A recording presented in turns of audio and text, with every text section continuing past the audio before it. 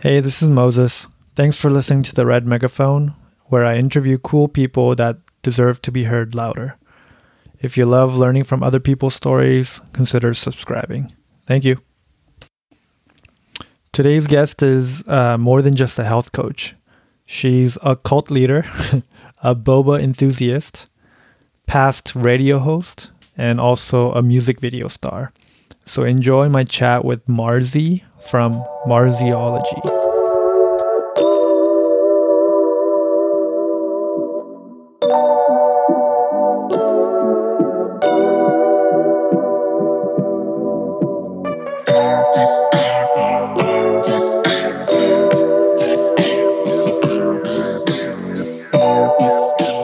Hey Marzi, welcome to your first podcast. Hello, Moses. Thank you. I'm very excited, but also a little bit nervous to be on this podcast.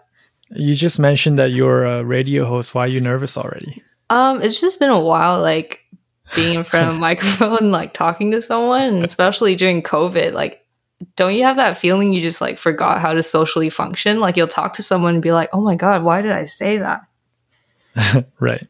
I feel like so much of the communications move digital, and like meeting someone in person is kind of weird now. Yeah, for sure. You're just like, do I look into your eyes and speak, or should I just like your comment? Like, that was great. That was really funny. Haha. Can you tell us a little bit about yourself and your background and kind of childhood growing up? Yeah, for sure. So my name is Marzi. I'm actually of Malaysian Taiwanese descent. And I'm actually Canadian as well. So it's a little complicated. I was born in Malaysia. I was bred very briefly in Taiwan, but for most of my adulthood and I guess adolescent, I was raised in Canada. So I guess in a culinary field, you'd classify me as like Asian fusion. So I'm like a classic Asian dish, but then there's a lot of cultural twists with it. So my mom and dad's just like, why do you have those Western values? I'm like, I don't know. You put me in Canada. That's what happens. That's what happens when you bring your kids out there. Did you spend any part of your life in Malaysia actually? Yeah, I did. It was mostly very early childhood. So until like when I was 5 or 6. And then another like 5 to 7 years in Taiwan. And then just like the whole family moved here. And yeah, I spent... Do you have any memories of Malaysia and Taiwan? Yes, I do. Very clearly. And we'll get into that a little bit later in childhood. But yeah, I studied... we went through secondary school and undergrad in Vancouver. So graduated with a degree in Japanese language and international relations, completely non-fitness related. And I was actually supposed to go to graduate school in Japan for like higher education reform. But then at one point I was like, you know what? I don't really want to keep studying. Like, not really feeling it. So I quit. Quit school. I was like, maybe I should just work. So I got into luxury retail and management for a really long time. And in the last year, I took a whole like U-turn. I was like, I'm going to be a health and fitness coach, guys. Don't forget the DJ. Don't forget the DJ job. The DJ was like a really random thing in university. I was like, maybe I should. Yeah. So you went to Semiamu and then Ritsumeikan, right? Yeah. At UBC. Were you always kind of a studious student or no?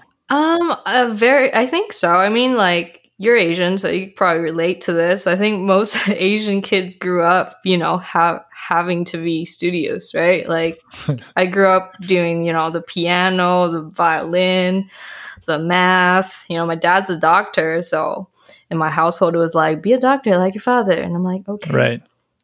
And you had to do a little bit of sports because, as an Asian kid, you just kind of need to know how to do everything.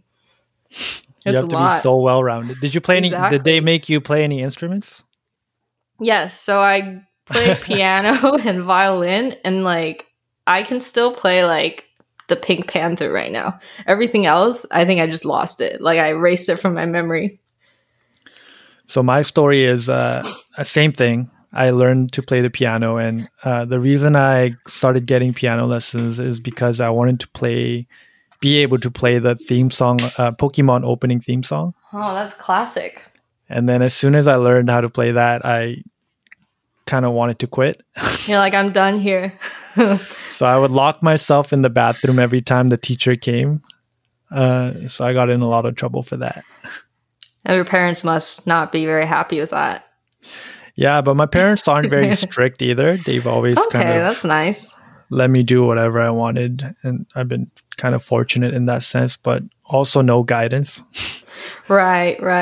I can relate to that. It's usually just like either figure out something on your own or it's like do what we say, right? Yeah. It's the two. It's the two. I have a lot of listeners. Sorry, I have a lot of listeners in British Columbia, Vancouver in general.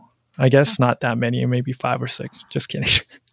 But hey, friends. but can you explain?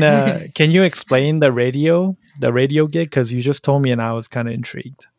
So I decided to join this contest. It was for a Mandarin radio show. So if you go to 96.1 in if you're in Vancouver, it's a Mandarin radio show. There was a competition for it. I was bored that summer, so I was like, why not join? My Mandarin is okay. It's not the best. Just test it out, see where it takes me. And then I kind of got to finals of the competition, and I was like, okay, we're really doing this. But I actually really enjoyed kind of listening to music. Music is a big part of my life. So then it was really fun for me to kind of be able to like, share music and my thoughts and talk to people over the frequencies, even though I don't know if they're listening, but you're pretty much talking to yourself like you're talking to someone else too. That's challenging, no? I actually enjoy it a lot because I think personally I talk to myself quite a bit too. So it was just nice being in a room where it's like, hey guys, yeah, hey Mark, what's going on? Like it was just me having a conversation with myself. But it was funny because I actually met people who recognized my voice. I was just going to ask. In person. And I was like, whoa, that's crazy to me. And it's just kind of reminds me of how small our community is and how you can just meet people through so many different ways. So people would just walk up to you and tell you that they recognize you from the radio? No, like I would be ordering bubble tea and then they're like, your voice sounds really familiar. Are you Marcy? And I'm like, holy, is this really happening? Yeah, that was my very small taste of fame when I was 20 years old. So you did that for about a year? Yeah, a year or so. And then like school got kind of crazy. So I was like, this job's not sustainable. So I just went on to do other things. I've always been a pretty busy kind of individual, dabbling in different activities here and there. Seems like you're pretty well-rounded. And you mentioned that growing up an Asian kid. Shout out to my parents. Yeah, shouting out. Thank you for forcing me to do all these things that I hate. What kind of sports did they make you do? Okay, so my mom's actually an athlete. And my brother was very athletic. But the athlete genes did not run in my blood. So unfortunately, I was conditioned to be an athletic child, but I suffered through every single second of it. And I think that's the irony because I'm a health coach right now, but growing up, I don't have a happy memory of sports. So I remember swimming. My mom made me do competitive swimming when I was like 4 years old. Hated it. I was crying in the water. I was drowning. My tears were drowning in the water. I just remember being thrown into the pool. And then my coach was a super strict, like this high school team coach, just like very notable guy. And I just like could not talk back and I was just suffering through it. And I also did badminton. Was this in BC? No, this was in Singapore. Oh, I see. Yeah. Okay. And then when I was in Taiwan, my mom is like a badminton fanatic. So I had badminton training and conditioning. And I remember very clearly before we even start playing badminton, you had to do all these drills, like running in the track and like doing jumping jacks and doing lunges and all these things. And I remember just like on the track, like 5 laps in, and I was on the verge of breaking down. And then the coach just yelled at me and he was like, "You're going to do 3 more." And then me as a child, I was like 8 years old. I just broke down in the track and I started crying. I was like, I can't do this anymore. I'm at my limits. And I just broke down.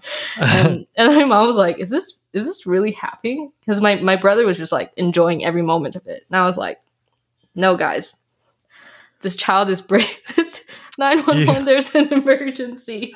Do you find any irony in now you pushing your clients to do more sets and etc. during the fitness sessions?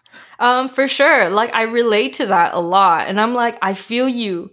But, we have to get through this. So, like, I'm like that voice of reason while they're suffering. But, like, me as a child, I never really had that encouragement. It was more of, like being an Asian kid, you don't get encouraged. You don't get clapped. You don't get claps when you do something very well. It's just like, keep doing it.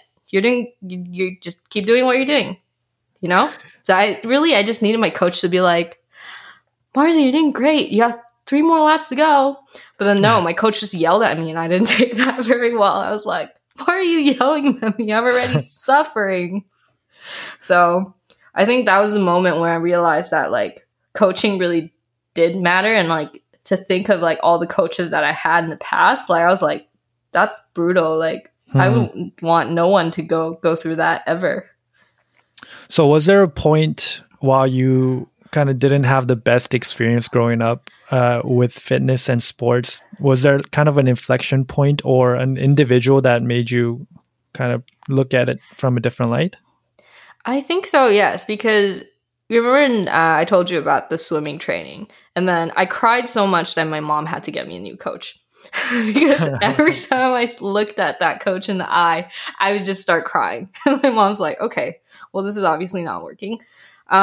So they actually found me like a coach that was the complete opposite of, like there's usually strict coaches and then there's like coaches with a little bit more empathy. And like with those coaches, I found that, I definitely did a lot better in that sport, but I still didn't enjoy it, but I liked the coach. So it was like an interesting relationship. Like I still didn't want to go to the conditioning, but I liked the coach. So do you try to be that coach for a lot of your clients now? I think so. I think empathy really like plays a big part in my style of coaching and like being able to relate to the client and listen to the client, listening to their struggles and hearing out, if they're having like a really bad day or if they're not in the mood. Like I think as a coach, you kind of have to be very sensitive to details like that because it's you don't want to break them. Right. The worst thing you can do is like they're already going through so much stress and like your words can make or break them pretty much. Have you ever lost clients for pushing them too hard? I don't think so. No, wow. I don't think I'm a very I think I trick them into doing it. I never like force them. It's usually like usually like go my way about things. Yeah. Right. And psychology plays such a big role in all 100%. of it too, so. Yes. Can you tell me and the audience a little bit about your very first fitness client session and the emotions, and were you kind of nervous? What did you guys do? Was it at a park? What was that like? So fortunately, I had the opportunity to work in the studio, and my first clients were actually my friends and coworkers from when I worked in luxury retail. And I think it was just this really grateful like moment for me where I felt like, wow, these people trust me with their body. Like I'm just starting out, but they do trust me with their body. And I think it was kind of nice that we knew each other before. So then it was also like a learning curve for both of us. Like there was something that I could offer professionally, but through kind of how they adapted through the workouts, I was also learning. So there was a lot for me to learn from them. And then I was just kind of going pretty slowly with like how I would pass down that information or knowledge that I know to them. Right. Were you nervous at all?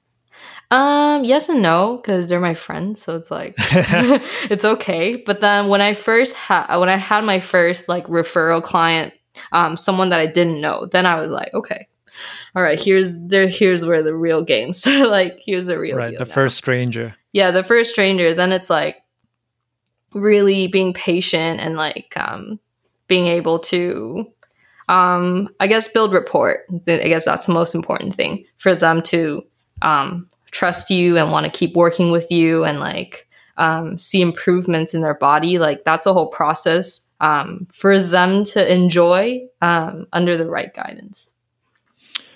I want to circle back. You mentioned luxury retail. What was that? Yes. What was that? So I decided to get into just like the working field right after I like decided to quit academics. So then I started as like a retail sales, and then I kind of like moved my way up into like luxury retail, and then into luxury retail management. So eventually, I was like coaching a team of salespeople to sell luxury goods, and I think that kind of was the turning point for me, where I realized that I wanted to be a health coach instead of, a sales coach. Because like it's kind of similar. Like coaching is in itself very similar. It doesn't matter what you're coaching, but in the field that you're working in, like the results are different. So if I was a sales coach, like I am bringing together a team to bring in revenue. But if I was a health coach, the people that I do make an impact to, like these people reap the benefits of like mental health and physical health and like so much more. So for me, that was like, hey, what if I became a health coach and I was able to guide people to better themselves physically and mentally and, be part of that process? Like that is so much more rewarding in my mind. So I was like, maybe that's, yeah. That was kind of like a calling. I heard that voice in my head. It was like, yeah, Marcy, you should do it. And I was like, okay. I quit. So you quit and then transitioned right into that health and fitness industry right away? What kind of... It was right when, like, right before COVID hit. So the timing actually, I guess, worked out quite well. What kind of product and what kind of... Was it like high luxury brand kind of? Yeah. I worked with a couple of, like, big brands, and then I worked at a buyer store where it sold luxury menswear as well. That's pretty cool. Yeah, there's one in Gastown. It's called Road and Gray. Shout out Road and Gray. I was at Dior for a little bit too. Yeah, fun times. Actually, it wasn't. It was all right. It was just a lot of labor. It was just a lot of labor, and I was like, I'd rather be in the gym right now. So when did you start kind of regularly going to the gym, and when did it become part of your habit? Because you said you grew up not liking it so much, right? Yeah, true. So in all honesty, I didn't love fitness until last year. So for 27 years of my life, I'm 28 now. For 27 years of my life, it just did not work for me. But my fitness journey did start. All the audiences are like, why are you even coach? But hear me out. There's more to this story. So my fitness journey actually did start in 2015. It's funny because I'm talking to a chiropractor right now because that's what got me started. So I had a very serious degree of scoliosis and kyphosis, and I was pretty overweight. So I'm 5'4", and at that time I weighed about 73 kilos, which is a little overweight for my height. And it wasn't really from, I guess, what I ate. It was just kind of my structural deficiencies and then like malnutrition and unhealthy lifestyle habits that cause all this weight gain. And it wasn't until I saw this chiropractor in Asia that he was like, you're all kinds of like this is not how life, like a healthy lifestyle. Like you're like the opposite extreme of a healthy lifestyle. I'm like, oh, no wonder I'm feeling so much pain in my body. So after it took like 3 months to kind of pull every vertebrae out and fix the scoliosis, I didn't really have any muscles to hold what he fixed for me. So I kind of had to start working out. And also because I was kind of overweight. So exercise, yeah, I was like, okay, I guess we have to do this. And this was, I think, when I was about to go into graduate school, I was like applying for graduate school. I was just really stressed out about it. And I'm like, maybe this is not for me. Maybe being an academic isn't for me.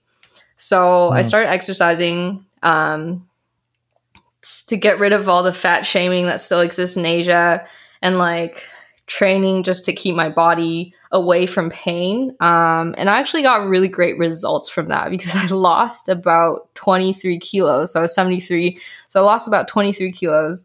But I wasn't really eating very well back then. But I just kind of, it was a lot.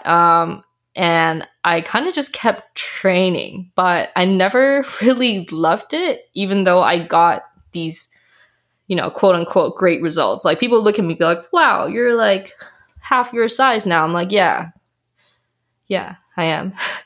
Were you doing all that by yourself? No, I actually had personal trainer, and I went 2 times a week for about 3 years or so.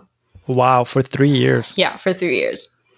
But then it wasn't something that I like wanted to do. I just felt like I had to do it. So it's like that coach all over again. I just kind of kept doing it. I don't know why, but I'm really glad that I did, because if it wasn't for fitness, I wouldn't be, talking to you or your audiences in this podcast right now, because I've actually been diagnosed with clinical depression and obsessive compulsive disorder. I was like a high functioning anxious person, and it got to the point in 1 year I was suicidal. So mentally I was like not thriving, and I was pretty much not in my body, but then physically I kept up with the workout. So like every week I would still show up to training, although outside of training I was pretty much out of my body. Like I don't even remember how days passed during that time. So it's almost kind of, I know people talk about this a lot, how the motivation won't always be there. So you got to make yourself disciplined. So for sure. It becomes a habit, and then it serves you rather than you trying to continuously motivate yourself to go. Exactly. I think my body and my mind was like operating on 2 different systems. So my mind was like, well, there's no point doing anything. There's not even a point to live. And then my body was like, well, bitch, go to the gym. You have your training at... Sorry, I just swear at your podcast. You can like beep that out. I'm so sorry. Would you do that on the radio too? No. No. I'm so sorry. No, it's fine. Beep. You can say whatever you want. Great, because in my mind, I was like, my body was like, move, bitch, your session is at 10 a.m. You better show up. So that was like the one thing that was consistent during this really dark time that I was going through. And thankfully, because I was so consistent, it unconsciously became this habit and routine for me to like show up for myself and do these like painful exercises that I did not enjoy. But then every time I did accomplish them, it felt like I was connected to my body. And I think that was kind of the only reason that was like allowed me to keep going and wanted to do something about my health and kind of my mental crisis, and really move out of this out of body experience and try to connect myself more with my body, because my body was trying to keep me alive. Like it was giving me all these serotonin, all these endorphins. And then if my mind was just like sabotaging myself with these destructive patterns, like personally, I wouldn't be moving anywhere. Like I'm just not progressing. So it was like a battle, like an internal battle. It's like, do we want to do this? Should we not? Should we just go into this black hole? Should we get out of it? But ultimately, I think the body won. Body was like, let's do this. Let's get out of this. Right. And it starts to crave it a little bit too, right? The body. I think so. I think when you like stop moving, something feels weird too. It's just like whispering to you. Right. Um, and then I want to talk a little bit about your intake form because I thought it was super funny and interesting. You mentioned a little bit about how like having good relationships with your clients and the psychology of it and the importance of all that. And one of the questions it says, take a moment and envision how you would like to see your best self in 90 days. Mm-hmm. What results do you see specifically that contributes to that happiness? Please be specific. What was your thought process in making that question and like the use of vision and emotion? Well, for me, like pretty much fitness was like a very spiritual journey for me than it is physical. So I do feel like the power of manifestation does come into play when you want something for yourself. I think a lot of people want something, but they can't really picture themselves in that result. So people say, I want to lose 10 pounds. But if you can picture yourself losing 10 pounds and kind of know how that feeling might like that, how like when you envision yourself losing 10 pounds or getting whatever goal that you want to, like you would have a very elevated emotion, like picturing that. And that's the kind of emotion that is substantial in driving you and giving you that momentum to push you towards your goal. So it's not so much of motivation. It's like you're almost already there. Like if you already feel your success, you're going to keep working towards it. But if you kind of just say it out loud and say, I want this, but you don't really know how you'd feel when you're there, like there's a gap. So that's kind of, yeah. That leads into my next question is, what do you find that your clients and members find most challenging? This one's tricky. I would definitely say nutrition and then the mindset. Right. The nutrition is so difficult. Nutrition is really hard, but I think that has to tie in with mindset too, because, you know, our mind and our brain is what ultimately decides what we want to do or what we don't want to do. And how we eat is such an unconscious behavior that's been, you know, built up since childhood. So like your nutrition can't really be on track unless you're having, you're willing to have a very honest conversation about, you know, why you eat the way you eat, right?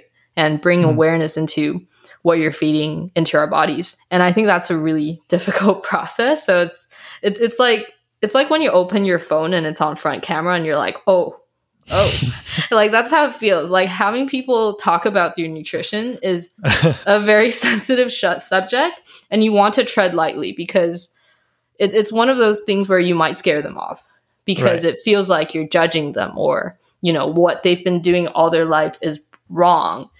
So really, you can't really impose anything on them. You kind of have to guide them into this reflection process. So nothing is good or bad. It's just how you look at it. Like you've been eating like this for all this time. How do you feel? If you don't feel that great, maybe if we try things a different way, you would feel better. And if you feel better, maybe you want to eat like that more often. I like this next question you have in your intake form too, which is again very introspective. It seems like the strategy you like to use is letting your clients build up motivation, not externally, but from within, like internally. And this question says, wait, why haven't you been able to accomplish these results on your own? Detail everything that has been making it so hard for you. Tell me why you failed. What do people say most of the time? People get pretty in depth with it, which I really appreciate, because I wrote in the intake form, please, you know, block off your time so you can tell me everything. And with intent. With intention. And I think that's so important, because that gives me a glimpse into their life and how, you know, how they've been approaching things. And I can see their mentality through how they've been approaching things too. And so when I do get on the call with them, it's a lot easier for me to empathize with them because I know the background story of, you know, why this didn't happen for them. So it's not really about them failing. It's more about, it's like, okay, what made you kind of want to approach it this way? And what other approaches can we try? That's really good. Another interesting thing is just having fun, right? Having fun during your workouts, which you seem to have a lot of. That's the hard part. Is it hard? That's the hard part of like convincing people that you're going to have fun in your workouts, because that was definitely not me. And I think I attract the same kind of clients. I attract the same kind of clients. I attract a lot of clients who don't enjoy the workout. And it takes quite a bit of mindset coaching to kind of go from like, why am I here? I am in so much pain, to like, I'm going to do this and I'm going to finish this set. And I'll ask them like, can we go a little bit heavy? And they're like, yeah, I can. And that's when I know I'm like, it works. We've did it. But I think there's also beauty in you specifically working with individuals that haven't taken an extensive step towards fitness, or don't have a great fitness background, or don't enjoy it. Because I always say it is more rewarding watching someone buy their first car and be able to drive off than kind of sell someone their like 10th car, a car enthusiast, their 10th car. So if you end up working with someone who is already loving fitness, and I mean, the workouts might be it might be very enjoyable, but it's kind of gets to a point where it's like preaching to the choir, right? Yeah, I think that it would challenge you as a coach then to cater to, you know, people of different levels and still find that passion, because each and every client is so different. And that really reminds me of like my job as a sales coach or a retail manager, because everybody is so different and everybody has different personalities. How they sell and how they communicate is different. So there's no one size fits all.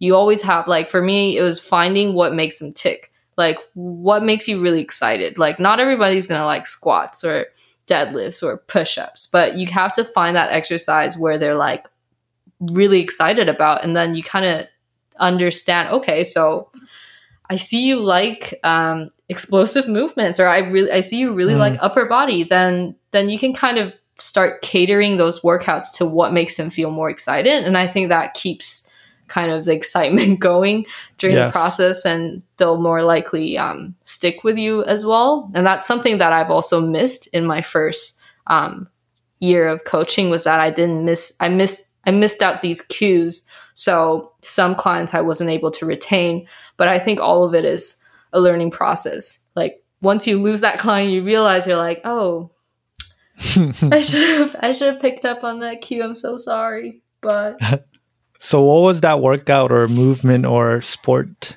that did it for you? What is it that you enjoy the most? So if you go to my Instagram account, you'll see Muay Thai. Muay Thai is like my thing. Oh yeah. I am not the best at Muay Thai, but it's something that I actually absolutely enjoy doing, even though I suffer through it. The reason why I do it is because I feel like the sport really reflects, like, how do you say this? So if there's a sport that you really like, that sport pretty much reflects how you want to navigate your life. So Muay Thai for me, it's fast, right? It's exciting. Everybody has their own type of flow. You kind of have to adapt to it, and you have to be very reactive. You know, how long have you been doing it? Casually, like 2-3 years, and then seriously since last year. Yeah. But every time I kind of go to a Muay Thai class and I kind of train myself to excel in that sport, every time I see improvement, it kind of encourages me to keep training harder so I can be better at that sport. And then do you ever like spar with other people? Is that what it's called? Sparring? Yeah. So my coach actually asked me if I wanted to fight. And I told him that is it okay if I just don't get hit in the face? I'm okay getting hit like everywhere else. I just really don't want to get hit in the face. Are you padded up when you fight or spar? So for beginners, for like amateur fighters, I think so. So that's what he said. So he told me that you could get like these padded helmets, so it should be okay. So I'm like, maybe you'll see me sparring in the next year or in 2021. Who knows? And Muay Thai seems like it's such a fun thing for it's like a workout, but also sports. And also like and it's dancing, engaging, dancing, rhythm, flow, weight shifting, and flow. It looks so super fun, but when you're actually doing it, it's not fun. Like it's fun watching people do it, and then when you're doing it, it's like, what am I like? Why are my arms just everywhere? It takes a lot of like balance and control of your body, and I think some people are just like naturally very good at it, and for the people like me that are not very naturally really good at it, it's just hard work. You put in the time, do the drills, do the workouts necessary at home to benefit your training, and then you get it down. We talked a little bit about having fun during your workout and you being a radio host, and seem like you love music, dancing, flow, etc. Can you tell me the story behind Boba Lady, the music Oh my video? god, Boba Girl. The Boba Girl? So guys, besides being a health coach, I actually had a single last year. No, 2019 summer. Yes, summer 2019. So I actually have a boba addiction. I used to have a boba addiction. I still might. I'm on rehab right now. I love boba. Coming from like a Taiwanese background, like boba is in my blood, like milk tea. My blood, like if you cut me open, I drip milk tea. Boba is such a big thing for me, and I think it also comes from me not being able to have it when I was a child. So once I was an adult, I was like, nobody's gonna stop me. The floodgates. I will have 3 a day if I want to, and nobody's gonna stop me. But I What's think the most you've had in a day? 3 max. 3? Yeah, 3. Over 3 is a lot. But I've had friends that have more than 3. So I have this kind of posse of friends that are boba girls, and we just drink mad boba, and it's kind of crazy. People are like, why do you do it? And I'm like, have you had tapioca with milk tea? It's next level. What's your go-to drink? Oolong milk tea with pearls, 30% sugar, 30% ice. Said in my lyrics. If you check it out. So kind of just it's kind of a classic, right? Yeah, it's a classic. But now I just go with no sugar and no boba, because too much tapioca in your body is like not good. And it took me quite a while to like shred that boba fat off, like, and it showed. The boba fat. The boba fat. So like at one point at my most fit, I was at 15% body fat, but then I still had a belly, and that was from the boba. So what I'm trying to say here is that, do whatever you like. Numbers are just numbers. If there's something that really speaks to you, go for it. You don't really have to sacrifice anything for your like fitness image, because social media wants us to always look a certain way, or like, it's like if you don't look a certain way, you're not fit. It's like, no, it's not really like that. As long as you're kind of getting your exercise in and, keeping healthy and able to walk up the stairs to fine. Maybe only 1 boba a day. Yeah, well, not really. I kind of have one like occasionally allowed. Like I have like 1 or 2 in a month. During the winter time, it kind of got out of hand. Like I had 1 every week. And my clients are going to be like, excuse me? I'm going to put you on the spot again. Damn best boba place. Shop. Okay. Yeah. Well, this one's really tricky because it really depends on a person's taste. Because some people love taro, and I'm just like, but that's not really milk tea. Some people prefer like pineapple slush, and I'm like, but that's not milk tea. So I'm very classic. I'm a oolong milk tea person, and if you like oolong milk tea, I would say go to like Chen Fan Hao. I think Share Tea's oolong is fire, although it's a little bit sweet, so just go no sugar. And what's that place? Oh, Ushalam Boba in Richmond. That is the original oolong milk tea. Give Marzi a sponsorship. Sponsor me. Well, actually, we there was a few boba stores in BC that played our music, and it was really nice. No way. Yeah. Okay, going back to the music video, can you tell us more? So it was a really random project from me and my friend.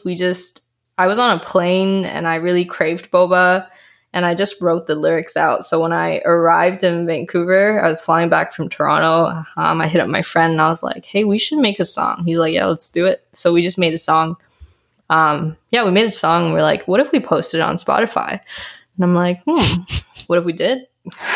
So then we just did like a album artwork, and then we posted it on Spotify. And then we were like, well, what if we did a music video for it? I'm like, no, I don't mind. Why not?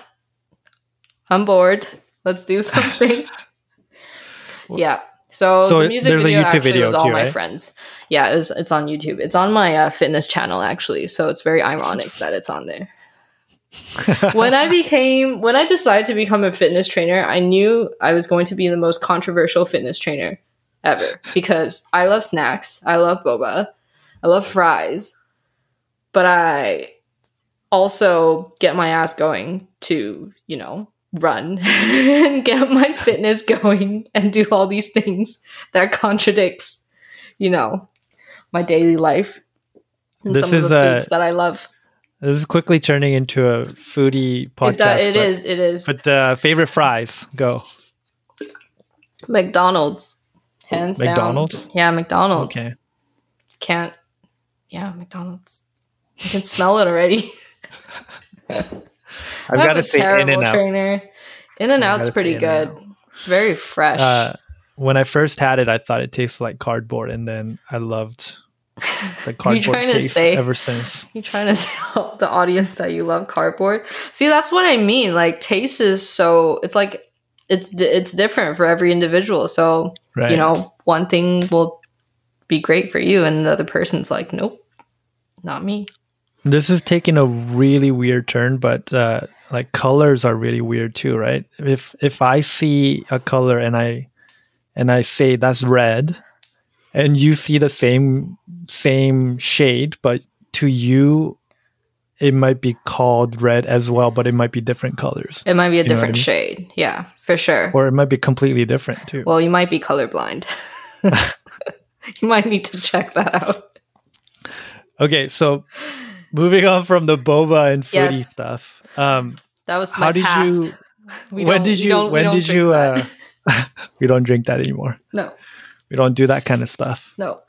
But when did you start Marziology, and how did you name it? What's the story behind the name? Marziology. Yeah. Well, here's another story. Well,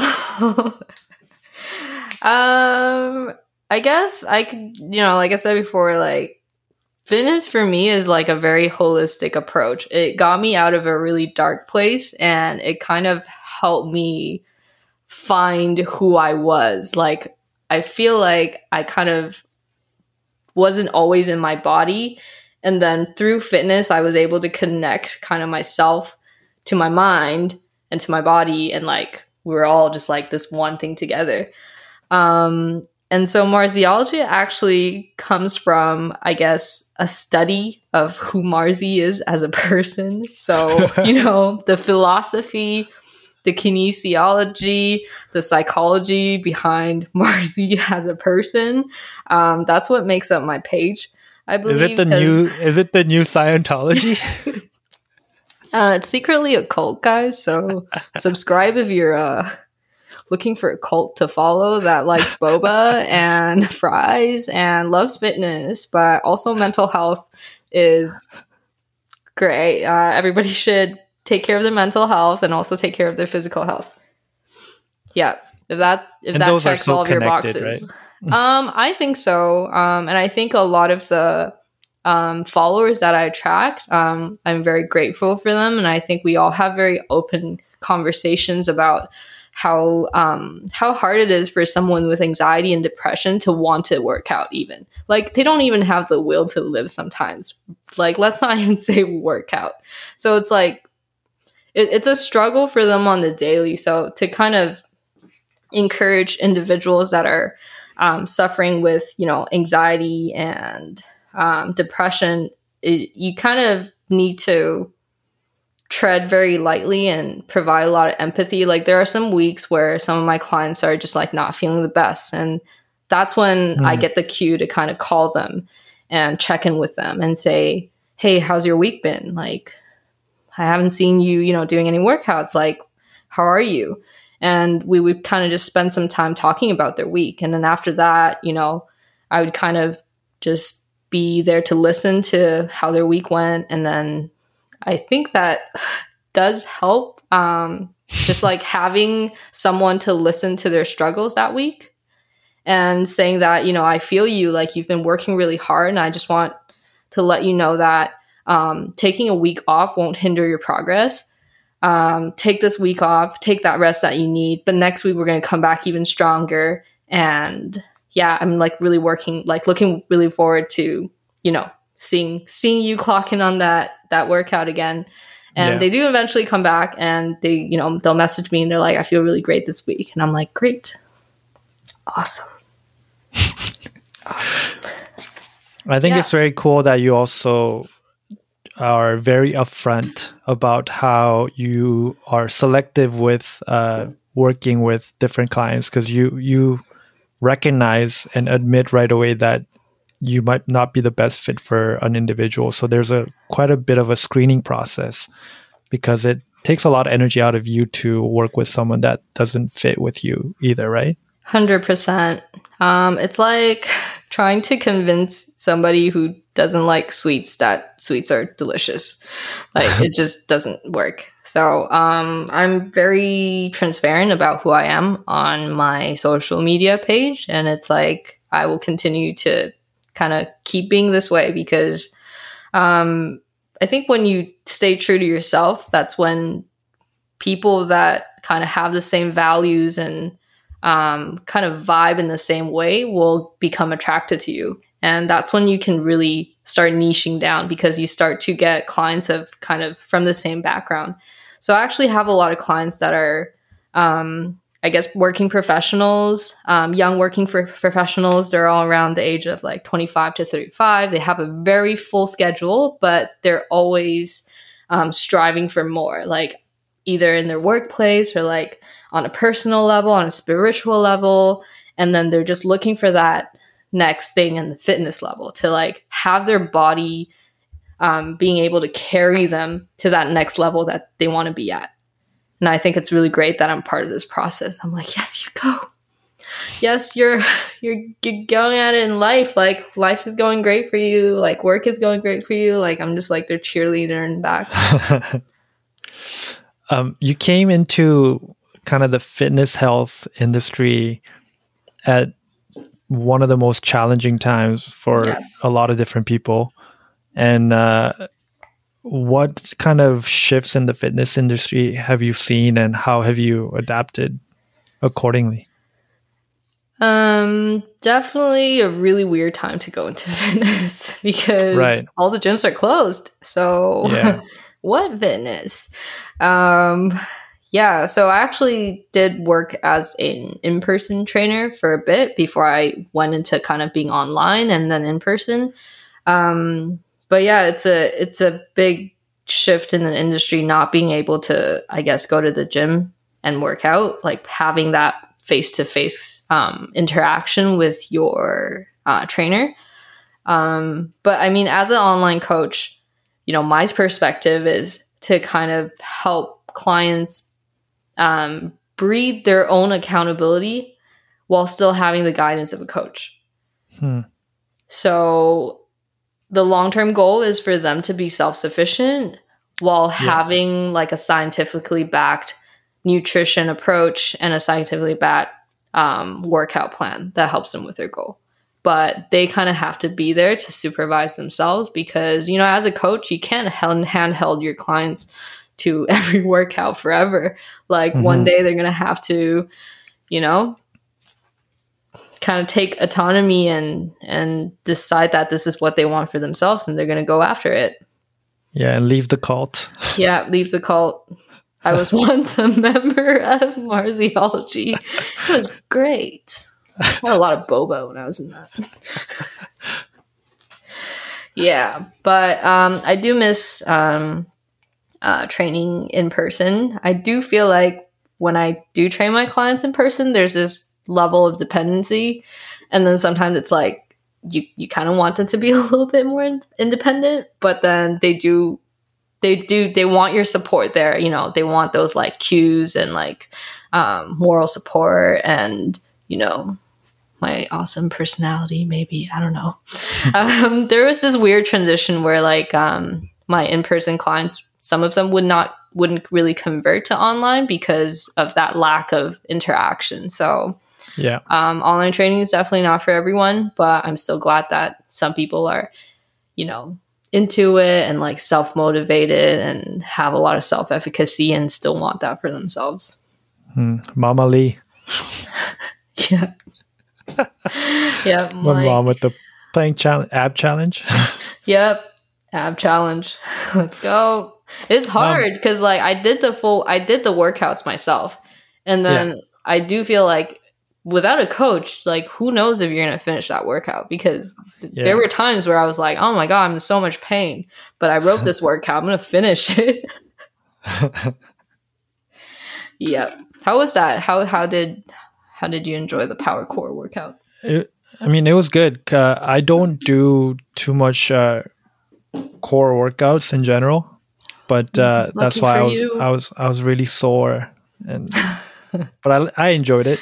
If anything, I think I love kind of challenges. So You're like challenge. I have to finish it and kind of especially when it comes to fitness and stuff. So it's always nice to kind of push yourself to do something that you normally wouldn't do, or like normally wouldn't push yourself to do, because I think that's the beauty of fitness, right? Like human beings, we're so adaptable and we're so much more capable than we think we are. But it's always like the mind that's saying like, no, you shouldn't do this. You can't. Like, what do you mean 100 push-ups? Don't do it. But once we can kind of align our mindset with our body and then have a little spice of your character in there, like it's crazy what people can do with their bodies, like in sports, in fitness, and like in everyday life. Like I've had clients that said to me they're going to die running. So they've never really run outside, or like have never like haven't it's been a really long time since they've ran outside. And then they started running. And for me, that was like a really crazy moment. Like I was like, wow. Yes. I can't believe as a coach, you have so much influence and impact on a person's life, on a client's life. And it's really up to you to kind of use that responsibility and, you know, carefully implement what kind of influence you want for your little tribe. Yeah. I want to share a story with you without breaking any regulations, because one of my patients, a lot of different patients have mentioned to me, oh, I have this and that, but I'm kind of really scared to run. How do I run by protecting my knees? How do I run, etc.? And there's just so much fear in movement and fear in doing something. For sure.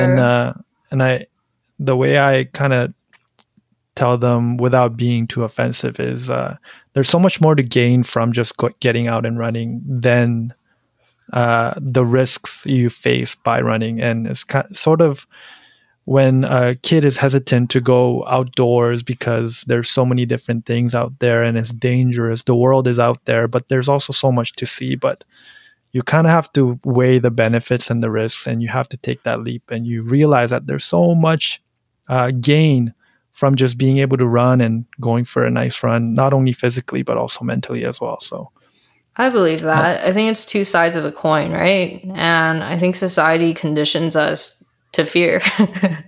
And I think as a coach, that's what the beauty of being a coach is, to be able to brainwash your clients that they're fearless.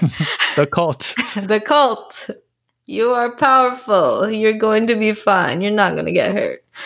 Yeah. That's me whispering in their ear. So I'm actually really glad that a lot of clients started running, and I totally feel you on that, because I've had clients that say, you know, like, what if my form's not right? And I think that happens for a lot of trainers, that people they've come through clients that are really worried about their form. And form is just that thing where it can't be perfected if you don't do it. You kind of Right. just keep doing it, and then one day you're like, damn, my form looks so good. It's wow. And then that's the moment where it clicks. But there's going to be like this time of period of practicing before you get it right. Right. Absolutely. And I wish people could. I mean, it's hard to, especially during COVID, right? Like, everybody's been indoors, and it's like, the world is just a lot of crazy things happening this year. But I think as a coach, you kind of, the only way you can kind of encourage people without being offensive is just being the best example of yourself. You kind of have to embody that spirit of being fearless, and that fearlessness does translate, even though it's on social media and on a digital platform. People are so content driven, and we want this, you know, we want to see things on our phone, and it's such a great platform to really pass down positivity and like encouragement and like all kinds of, I guess, I'm a loss for words. I think just like the happiness and the consistency that comes from working out and the benefits of it, like, I think that's not really talked about a lot.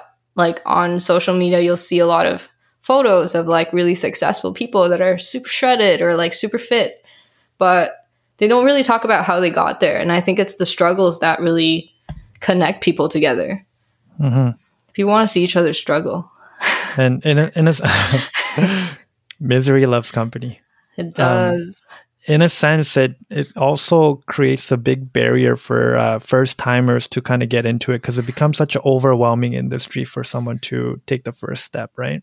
Yeah, and the market's definitely really saturated right now. So, you know, there's all kinds of trainers on the internet. If you want to, you know, find a trainer, there's several types of trainers. So I think it's a great platform to get information, but at the same time, there's too much information. Paralysis by analysis. Exactly. So it's kind of hard to definitely like find your place as a coach in the middle of all this, I guess, Instagram and YouTube and Facebook. Like, it's just a web of information now. But I do feel like if you just keep being yourself and just do your best and like radiate what you do as a person, like, people of the right of this same kind of vibration and frequency. Yeah, it comes to you. It's like radio waves. It's like, oh, why'd you pop into this channel? Welcome. Welcome to the cult. Tune into the Aberdeen 96.1 Marsiology station. Gonna play what are some, winding down, what are some of the projects or stuff that's in your pipeline? Definitely trying to get on YouTube more. So I started off in quarantine, breaking out a lot of videos on YouTube, and then it just kind of slowed down when I started getting more clients. So I'm trying to get myself back into just creating content and like enjoying doing it. So I've been doing more content on Instagram, but it's just a lot of time management and trying to get things out. But I pretty much go with the flow. So when an idea comes, it will become a project, and hopefully I finish it, because there's like so many projects. Sometimes. Any more music videos on the way? Any more music videos? Probably not for a while. No, Boba Girl is a one-hit wonder. One-hit wonder? Yeah. It's a story I'll tell to my best friend's grandkids. Remember when Crazy Auntie did that song? Yeah. That was a good time. Do you think Boba will exist until then? It's hard to say. It's hard to say. As long as boba exists, this song will probably exist. It'll probably exist in a different form with like watermelon juice, Watermelon lychee. super tapioca lychee. Yeah, that's a no for something. me. Like with fruit? No. Traditionally, it's milk. Where can people find you? You can find me on Instagram and on YouTube. It's just Marziology, Marzi ology. Yeah. There's some whack content there. Just me being me. Hope you guys relate. There's a lot of recipes on there because I love to cook. Recipes? There's a lot of recipes because I love to cook. And they're healthy recipes. So favorite dish? Favorite dish? Ooh, yeah. Too many. Jack of all trades. Favorite dish? Man, that's really hard. Do you cook a lot then? I do. I do cook a lot. Like to make my own food. Yes. I meal prep, but I feel like it's more out of convenience to take to work, and it's pretty pathetic looking. It's a sad meal prep. I eat the same thing for lunch every day for about 6 days. I can't do that. Really? I'd rather die. I don't think my palates are very developed. Well, actually, I wanted to make a YouTube video on meal prep. Maybe I should do that. I think my palate, my palates are pretty dead, degenerate. Man, 6 days eating the same food. I can't. I think I'm pretty boring. I don't know. I'm kind of pretty habitual. Okay, there's some beauty in that too. I guess some people are just more consistent and stagnant. You know. Wow, way to slide that shade in there. No, just like sine and cosine graphs, you know, will never cross paths. The palettes are just not the same. Right. Okay, well, let me know when the YouTube video hits for your meal prep. Meal prep. No problem. I'll go like, subscribe, thumbs up. Like, subscribe. Oh, no, thumbs up is up. Yeah, that's true. Right, and the bell. Up, thumbs up. Like your mother slaps you with your math homework. No. And with that word from our leader of Marziology. Just kidding. Don't slap everyone. Don't slap anyone with your math homework. Any last words? Any last words for any of your clients that might be listening in the future? Shout out to all my current clients and maybe future clients. Just wanted to let you know that you guys are all awesome, whatever your fitness level is, even if you've never done a squat before. Just wanted to let you know that you're capable and you're beautiful and you can do anything that you want to do if you follow Marziology. Just kidding. You left out your past clients. I did. I was like my current and my future clients. I know, but you my left past out clients. your past clients. True. Sorry. They don't get a shout out. I hope you guys are well. Come back. Come back. I miss you. Have a good night. Sign out. Did you have like a signature sign out whenever you finished your show on the radio? No, but I do have one on my YouTube. Stay hydrated, stay moving, stay hydrated, and I'll see you in my next video. Okay, peace.